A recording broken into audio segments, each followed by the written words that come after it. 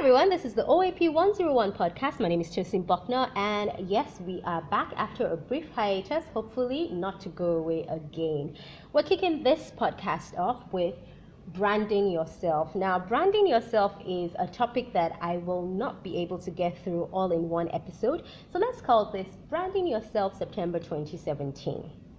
Why is it important for a radio host, TV host, social media personality, social media influencer? Why is it important for you to brand yourself?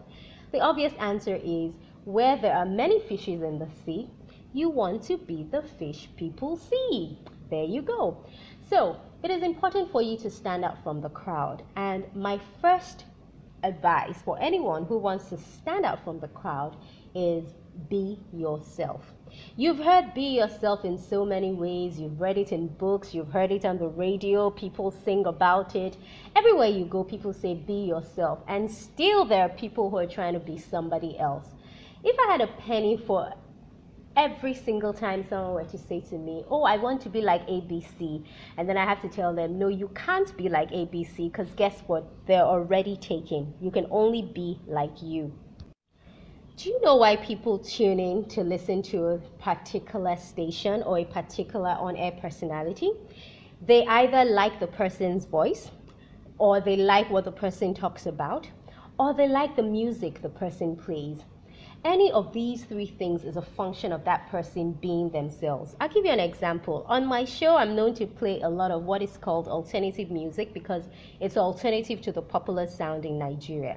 On my show, you will probably listen to a lot of rock, maybe some soul.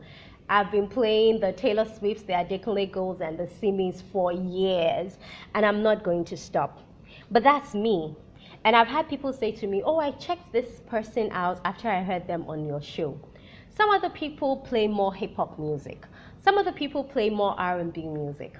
Now, does that mean that's the only kind of music I play? Of course not. I play what the audience requests for, and I play things that are buzzing. But the truth is, the way I've been able to brand myself is as someone who loves folk music, someone who loves fresh and alternative artists. And that's something that also sets me apart. So that's what you always have to look at, like who are you and how do you let this translate into what you do?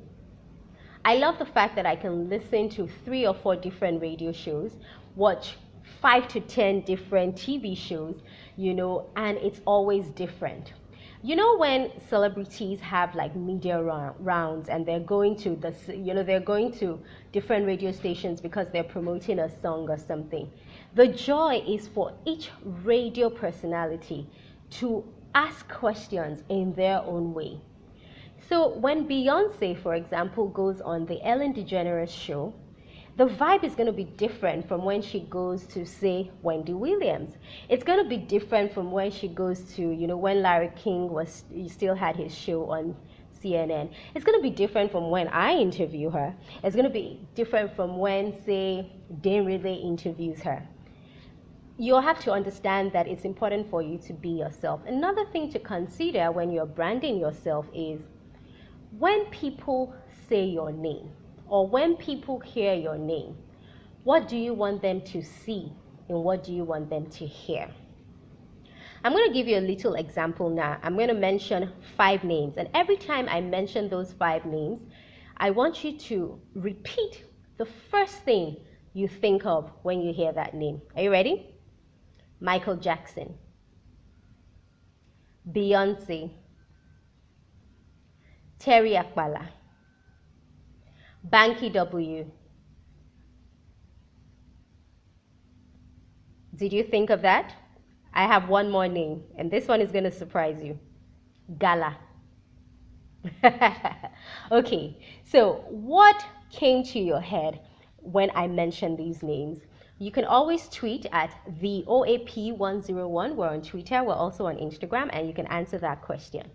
But you see, whatever it is that you thought of when you heard those names, that's something called brand association.